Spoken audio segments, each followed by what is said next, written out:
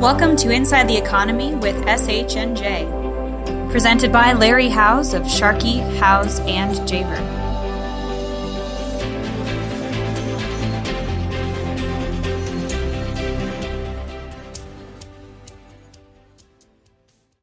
Well, welcome back to Inside the Economy from Sharkey, Howes, and Javer. I'm Larry Howes. Thanks for joining me. The couple of little data points. Overall, we've talked about how well the consumer's been doing. The seriously overdue mortgage number, which is a mortgage that's more than 90 days overdue, is down to about 2.5%. That's a 10-year low. A lot of the mortgage troubles are over. And a lot of those underlying securities have been, revalued very much to the positive side. And I'm sure everybody has heard that Federal Reserve is going to start selling off some of their assets. They're going to do about $1 trillion or so a year, starting in about September. That's $25, $28 billion a month. Well, I wouldn't think that's going to flood the marketplace, and I wouldn't make it part of a concern that there's going to be a bubble or a pop in the bond market. The total treasury and mortgage-backed security market today is about $25 trillion. So there's plenty of room to accommodate that kind of stuff. The review of the numbers, there's nothing really interesting here other than the bond rally continues. This is almost a month now that yields have gone down, so the prices have gone up. Bonds have been doing well. There's been a lot of new buys, and the anticipation of the Federal Reserve coming into the marketplace and adding their assets hasn't scared anybody. I think there's enough activity and enough normal budget. Well, budget is a funny word in Washington these days, but just budget incidents that they have no problem selling treasuries. Now, I got a question about how much money is on the sideline, and we've talked about how much money might be going into the stock or bond market at any point. So I dug this up out of Fred, and this is the basic difference between what used to be time deposits, which are short-term CDs and checking accounts, and actual savings accounts.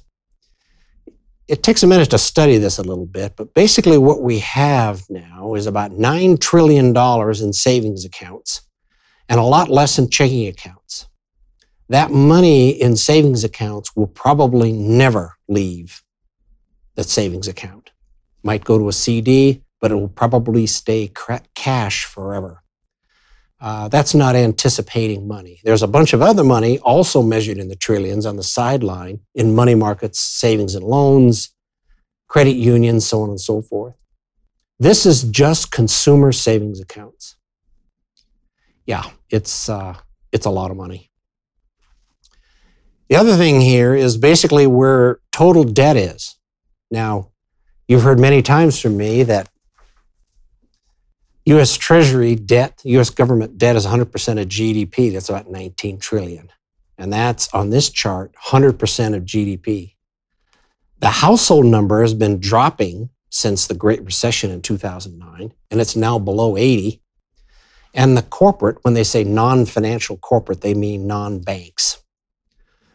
The corporate financial debt hasn't been much since 2000.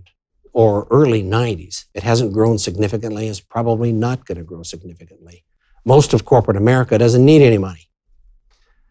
The stock market, speaking of, very, very low volatility is measured on the VIX index. Now, I don't want to dwell on that too much, but this is basically a reminder of how low the volatility is and the 4 lowest points since the 50s.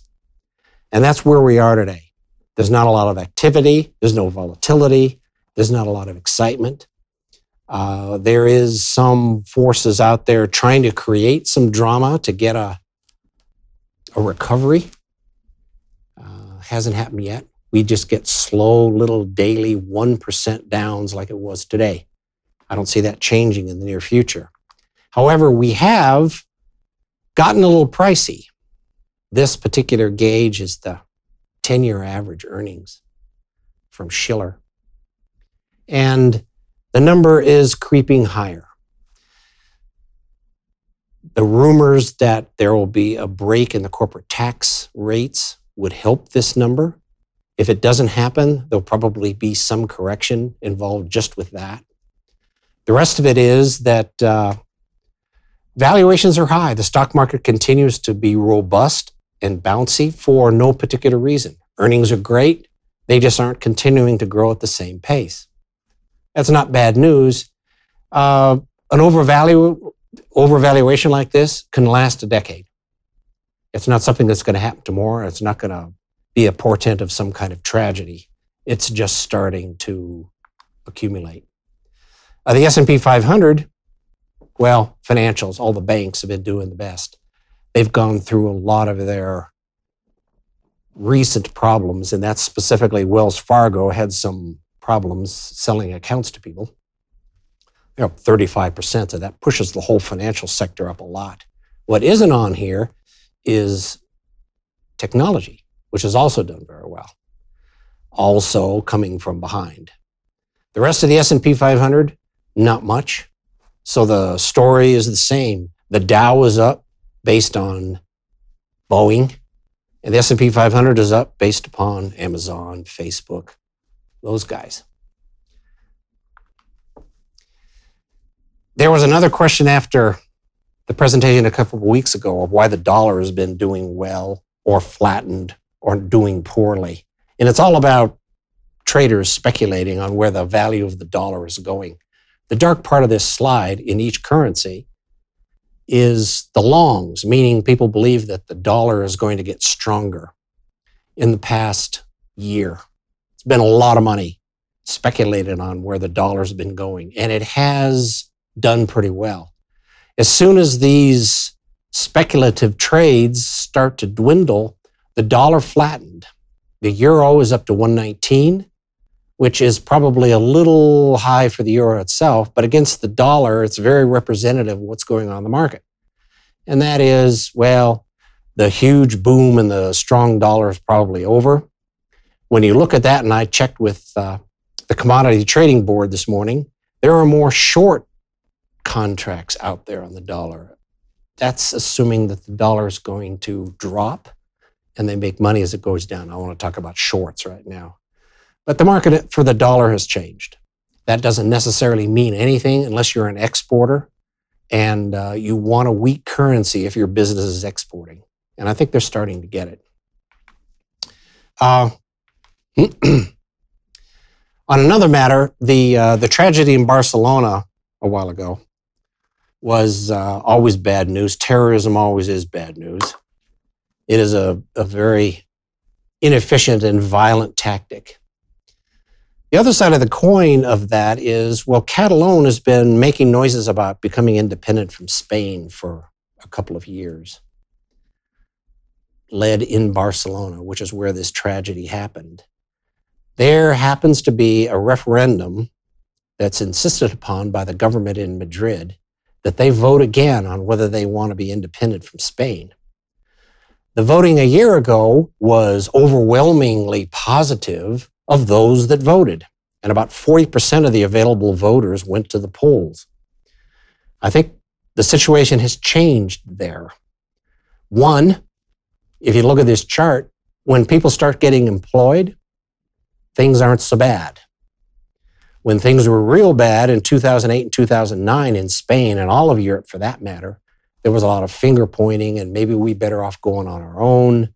You know the story. That has turned around. Spain is doing very well. They are probably one of the better growing economies in all of Europe, certainly growing better than Italy and France. Nobody's outperforming Germany.